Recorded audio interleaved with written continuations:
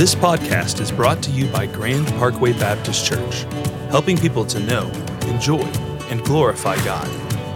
For more information about Grand Parkway, visit grandparkway.org. Let's pray together. Faithful God, Lord, that's how you have revealed yourself to us. One who is faithful. And right now in our congregation, there are persons even this week who've experienced you as a mountain mover. And they can say, yes, I know this is true. I've seen it again. And not you move mountains because they deserve it because of something in them, but you move mountains and they deserve it because you are a good Father who deeply cares and best cares for us. And there's some facing giants right now, and they've been going on for months. And their faith is smoldering, it's flickering out. Would you send fresh, only explained by the Holy Spirit, hope and belief that you will not leave them all on their own. They don't have to figure it out on their own. That you have made a way. And I pray that you would bring rescue soon. Amen. Thank you for tuning in. I want to just state the obvious that we're continuing through this online experience, and maybe you fully embracing it. In some ways, this is similar to our first century brothers and sisters and our 5th century brothers and sisters, and where God encoded what he wants to say in a book, in letters. And so, we're going to be looking at the Gospel of Matthew, chapter 13. Well, at some point, Matthew was maybe teaching this actually to live audiences, live people. But for the most part, this is encoded, written down, copied, and spread around. And so God has always been doing distance education, distance teaching, distance using the Spirit to affect our souls. So let's embrace this morning. Let me start with a story. So I have 3 kids, and they're all in sports. And for most of the time, I had 3 kids in baseball, and they were young in Little League. And so we'd be 3 kids, 3 different teams from March to August.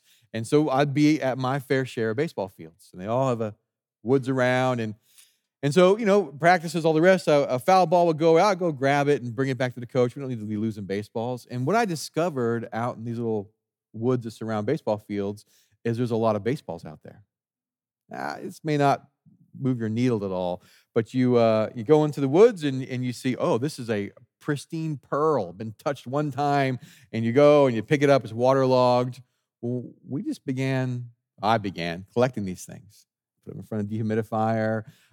My record summer, 212 baseballs. It's a record. And we divide them into 3 categories. You'd have long toss, those are your pearls, live pitch, and then soft toss, that was just your junk balls that were going to fall apart anytime soon.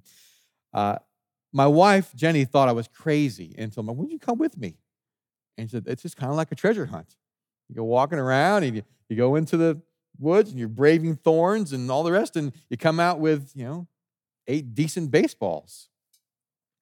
This morning's text, I'm going to read it here in a second, pings on this something in us that is searching for, longing for treasure. If you're a person who is drawn to a sale, drawn to a deal, this pings in us. We've been woven with I want to find the best thing that's hidden. Let me read the text this morning. It'll be really 3 very short parables that are kind of one unit. This is chapter 13, verse 44. The kingdom of heaven is like a treasure hidden in a field, which a man found and covered up. Then in his joy, he goes and sells all that he has and buys that field. Again, the kingdom of heaven is like a merchant in search of fine pearls, who, on finding one pearl of great value, went and sold all he had and bought it. Again, the kingdom of heaven is like a net that was thrown into the sea and gathered fish of every kind. When it was full, men drew it ashore and sat down and sorted the good into containers and threw away the bad. So it will be at the end of the age. The angels will come out and separate the evil from the righteous and throw them into the fiery furnace. In that place there will be weeping and gnashing of teeth. Have you understood all these things? They, his disciples, said to him, yes. He said to them, therefore, every scribe who has been trained for the kingdom of heaven is like a master of a house who brings out of his treasure what is new and what is old. All right, let's walk through this together. The kingdom of heaven, in the parables especially, this is not a territory. This is not a county. There's not boundaries. This is the rule and reign of God over the hearts of man. It is the saving and redeeming reign. This reign is present now, but not fully realized. So what I mean by that is there are current blessings of this, forgiveness and acceptance and fellowship, but the fullness of this will not be completely experienced until Jesus returns, where there will be no more sinning, no more injury, no more depression, no more spiritual warfare. We're in this kind of, we already have it, but it's not quite full. He said the kingdom of God is like this. Verse 44, it's like a treasure hidden in a field, which a man has found and covered up. All right, so there's no banks at this time, right? There's no FDIC insured. Something gets robbed, we're going to cover this amount. And so if you've got something of value, you hide it where you think is safest. Under the mattress, and the walls, in the field.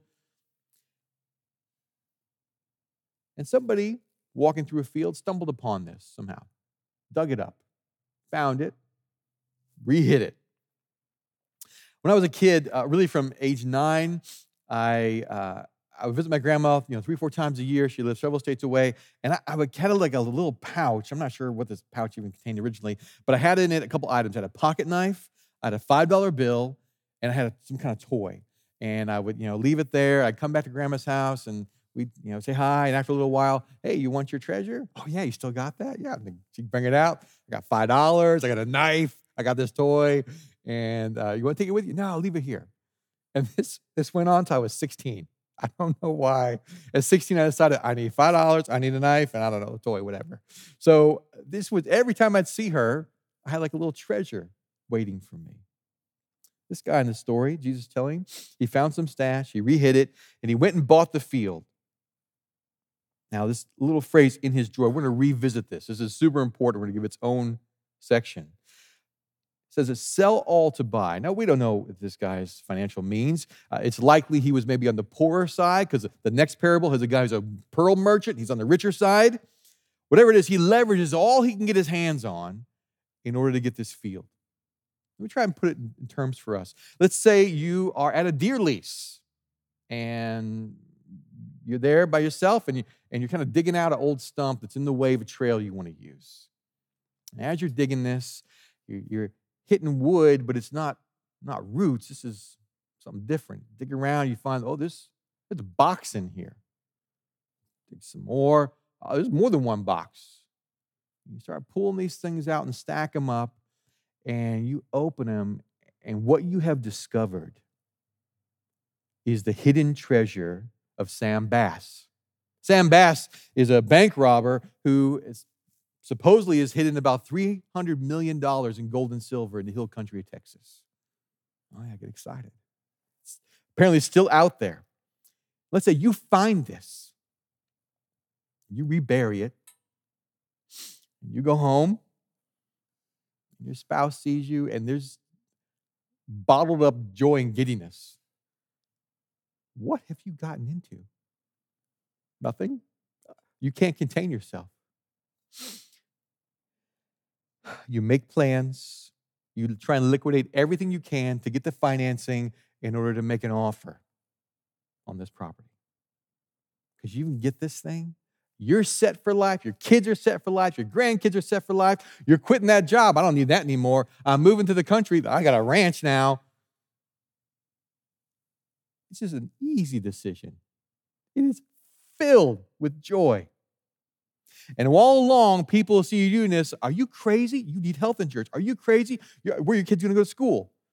And then when they find out what you've done, that you've gotten this treasure, they say to themselves, I wish I had found that. The kingdom of God is far more than this treasure buried. You're not just set for this life, you're set for eternity. And there's not just a little bit enough for your family, it's for all who would take up this offer. Point number 2. This is the second parable. Jesus is saying, trade all for this kingdom. Verse 47, again, the kingdom of heaven is like a net, it's like a merchant in search of fine pearls, who, on finding a pearl of great value, the pearl of pearls, went and sold all he had and bought it. So it's likely he's not a poor guy, has some means, he's a pearl dealing in treasures. It's just similar to point to the first one. You exchange everything for the kingdom. The kingdom of heaven is so valuable that to trade all it may cost for it is a happy trade. It's a no-brainer. Don't got to think about it. If everyone had this situation, they would choose the exact same thing I'm choosing. It's similar to what Paul writes to the Philippians in chapter 3, verse 7 and 8. He says to them, look, whatever gain I had, and he had some gain, he had some status in his culture, I counted that as a loss. I count that as actually worked against me for the sake of Christ. Indeed, I count everything as a loss compared or because of the surpassing worth of the knowing of Christ Jesus my Lord, for whose sake I have suffered the loss of all things and count them as rubbish in order that I might gain Christ. Paul's echoing the same thing that Matthew records Jesus saying, which is this kingdom is so valuable that when it comes in focus, everything else loses its draw, loses its grip. Now, don't press the details here and think, okay, are we paying for the kingdom? Does God, got to have a mortgage plan? Don't press that. People receive the kingdom when they treasure it more than anything else. The Galleria Mall, if you were to go down there, you could have the best and most expensive thing that's in that structure, as long as you're willing to trade for it, as long as you're willing to give up whatever it would take. The text, you can have the King, the Creator God on your side if you prize Him more than anything else. Let's get back to joy. This is verse 44. He said, then in his joy, he goes and sells all he had. This is an easy decision. This is not, what am I going to do? There's no pros and cons. There's no praying about it.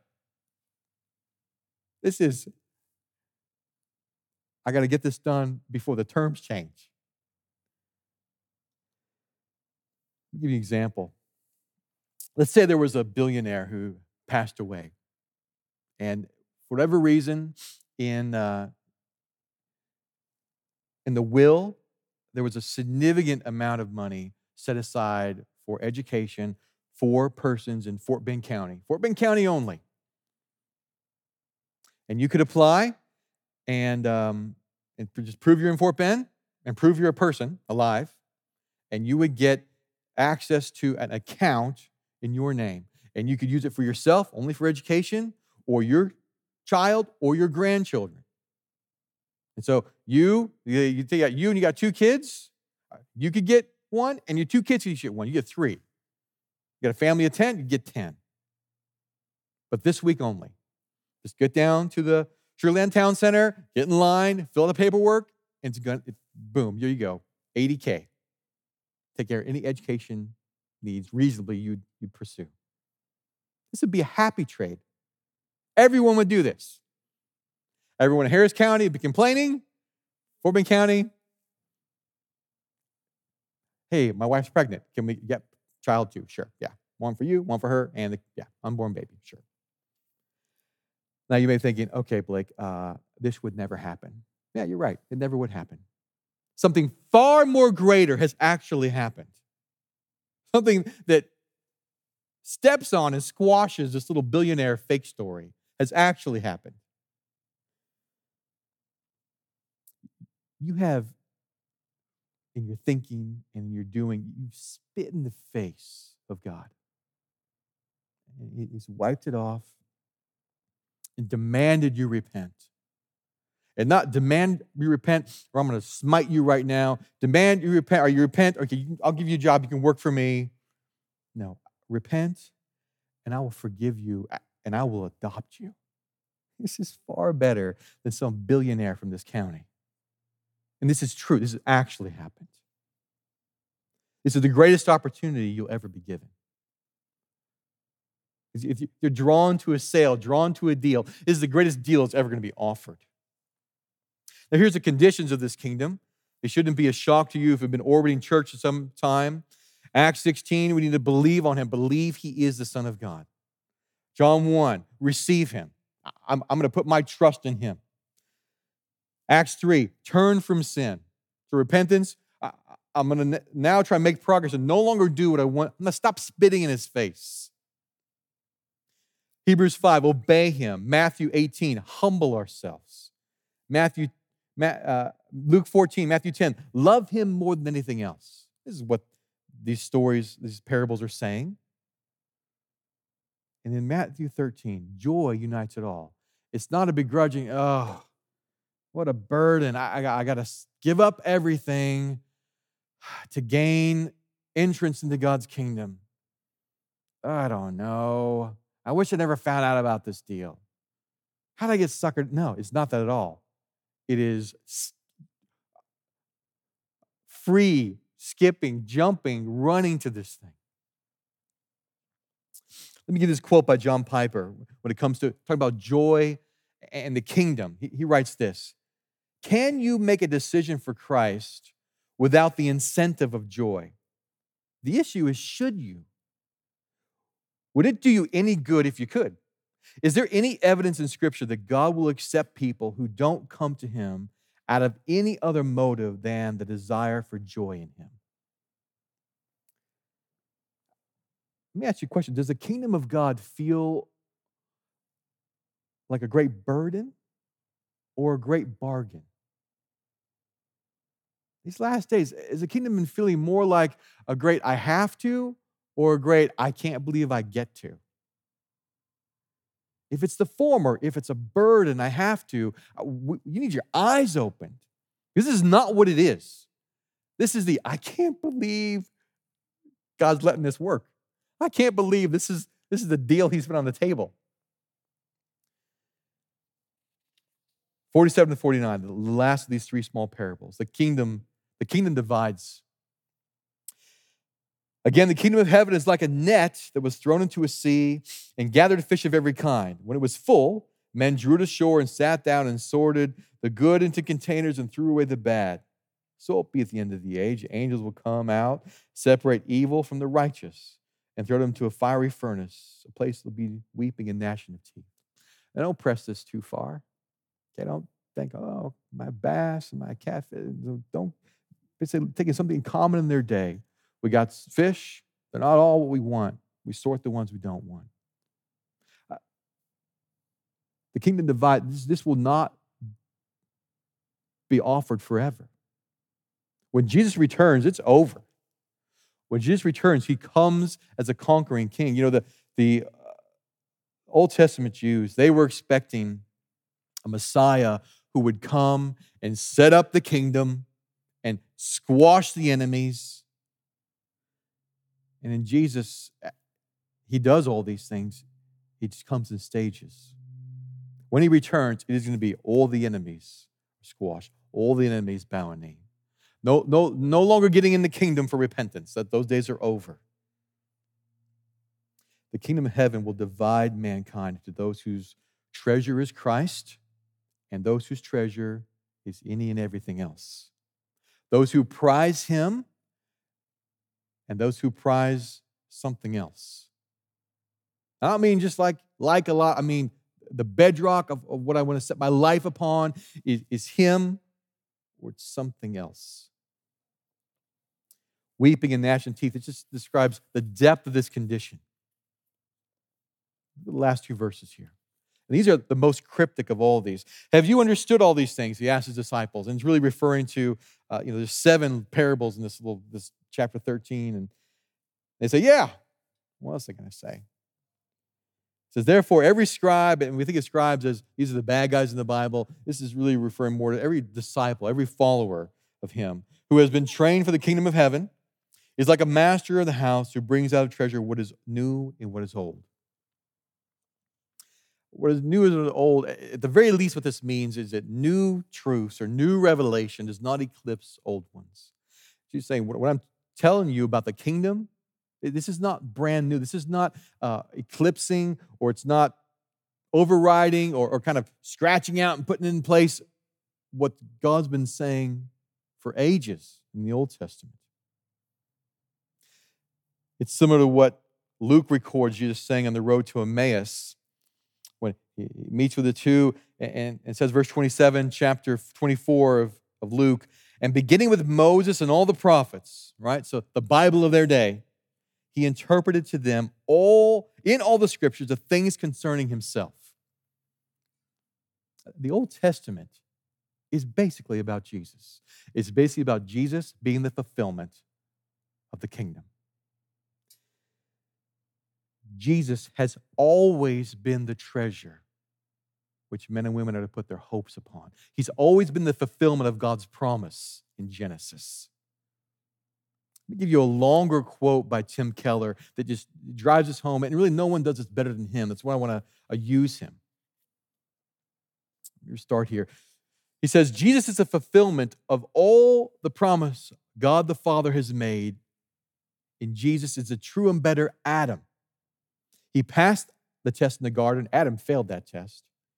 And his obedience is credited to us. He's the true and better Abel. Though innocently slain, his blood demands not condemnation, but acquittal. He's the true and better Isaac, not just offered up by his father, but was sacrificed for us. And when God said to Abraham, now I know you love me because you did not withhold your son, your only son whom you love from me, we now can say to God, we know you love us because you have not withheld your son, your only son who you love from us. He's a true and better Jacob who wrestled and took the blow of justice we deserved so that we, like Jacob, only receive minor wounds that wake us up and discipline us. He's a true and better Joseph at the right hand of the king who forgives those who betray him and uses his power to save him. He's a true and better Esther who didn't just risk leaving an earthly palace, but lost an ultimate and heavenly one. He didn't just risk his life, he gave it up to save his people. He's a true and better Jonah. He was abandoned into the sea so we could be saved. He's the real rock of Moses. He's the real Passover lamb. He's innocent, he's perfect, helpless, slain, so the angel of death would pass over us. He's a true temple, he's a true prophet, the true king, the true sacrifice, the true lamb, the true light, the true bread. Jesus is the true and better treasure. It always has been. And again and again and again in the Old Testament scriptures, it's all pointing to him. And on this side of history, we get to see, yes, we know what the answer to the question, what is the fulfillment of God's promise? Everything in life has this designed unfulfillment. Have you noticed this? Everything we could experience has a moment of satisfaction and it just fades. That's why your drink gets warm or watered down. It's why the last day of vacation is sad. It's why the sun eventually burns you. There's a design that all that you can experience here, and it's good. It is not the true treasure. It's a sign pointing us to, nope, the true treasure is something else. The true hope is something else. True satisfaction is something else. It's a point us to the true kingdom. Let me close with this. I love a good deal. Like I really am drawn to it. I'm the guy who in college, you want me to sign up for a credit card? You got a t-shirt in my size? Okay. Sign me up. After a couple of these, I realized, I could just give you fake information and just still get a t-shirt. I'm a good deal fiend. Love them. 2 weeks ago, Kroger had ribeye on sale for $4 a pound. So Jenny, we have got to load it up. Oh, honey, we don't need this meat. No, we need all the meat. We got to fill up everything. And so I go and I limit 2 packages. There they are, walking out in my joy. I'm walking out of the store. Yes, I'd like to buy these. I go the next day after work. I go there late in the day, and I go right to the meat case. I don't go past the produce and the bakery. Nope, boom, right to the meat case, and it's empty. I'm like, oh no, I'm not going to get any more treasure.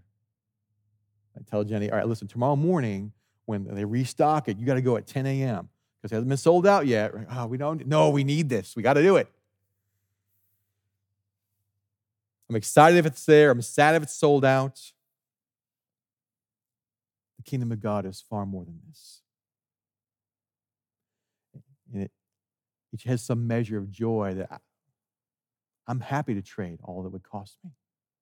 I don't see it as loss. In fact, we sang a song this morning about this, that my worth is not in my body, it's not my skill, it's not what I do, it's in the blood of Christ. You don't have to talk yourself into the kingdom thrilling you. You can't. You don't have to pump yourself up. I gotta be happy about this. I gotta be excited about this. This is a gift of the Spirit. And so maybe this morning, as we always do, we pause. What you do this morning is you pray, Spirit, open my eyes to see things as they really are. Open my eyes to see that what you would ask me to forfeit or simply to not post my hope and help in, it's not giving up anything. This is the greatest trade I could ever make. Maybe some of you, the prayer, even though we have these questions, is for you to ask, God, would you restore to me joy in this salvation? Would you restore to me the kingdom to come, what I'm looking forward to? And as much as things we're looking forward to being back together. I'll seem like a big fat joke right now. Looking forward to being back together. Some are looking forward to return to school. What we're really looking forward to is the culmination of this kingdom. And we'll see everything we experienced here that thrilled us for a moment. All these pointed to, oh, you thought this was good? Oh, you have no idea how great it's going to be. Let's pause together and spend a few minutes praying through, thinking through these questions.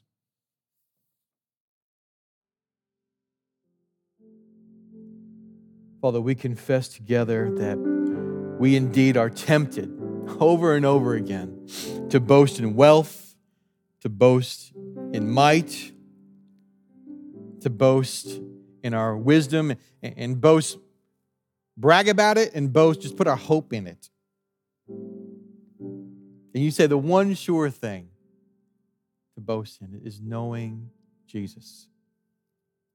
Not just knowing about him, but knowing him in the way that we feel like we've found the greatest treasure there ever could be imagined.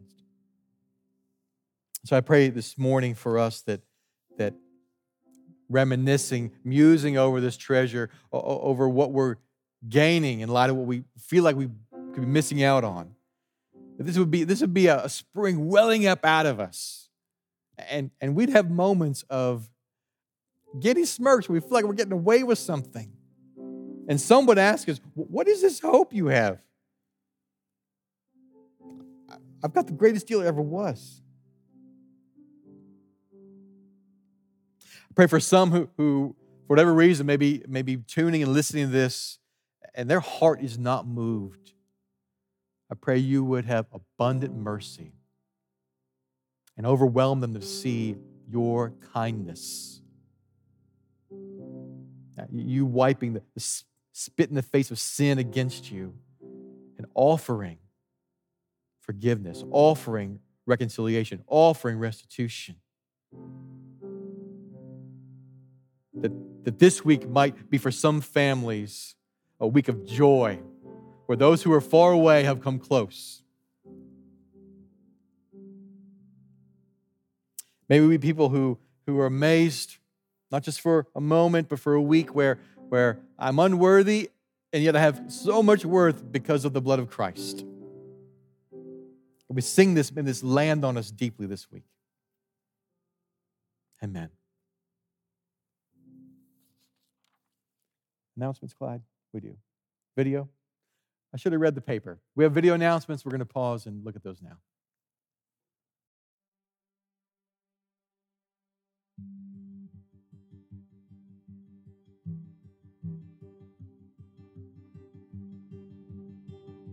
When Jesus did the work he was sent to do, he told stories. He used lost sheep, lost coins, buried treasures, vineyards, and remarkably, people to tell the story of what God has done, what he is doing, and what he will do. When we gather to worship today, God continues to use people to tell the story.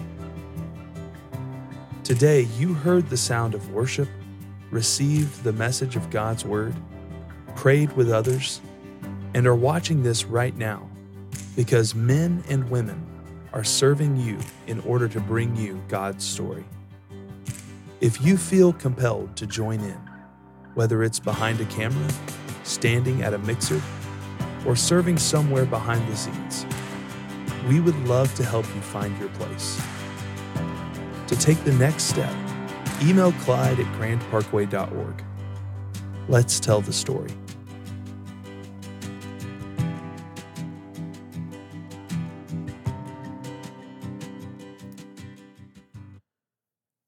I do hope you will seriously consider what you just saw, which is if you're part of your congregation, you have a place of service here, not where you got to pay your dues, but where you get to experience the Holy Spirit using your gifts to edify the congregation. And quite frankly, the opposite of that, instead of being someone who's serving brothers and sisters, it's a consumer who's just taking.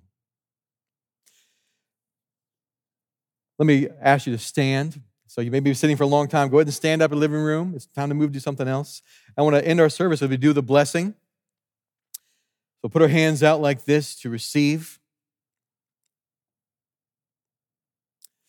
Your God has an incredible change of fortune for you. You've been offered the greatest deal there will ever be. Count all things a loss compared to knowing Christ and be filled with a giddy joy.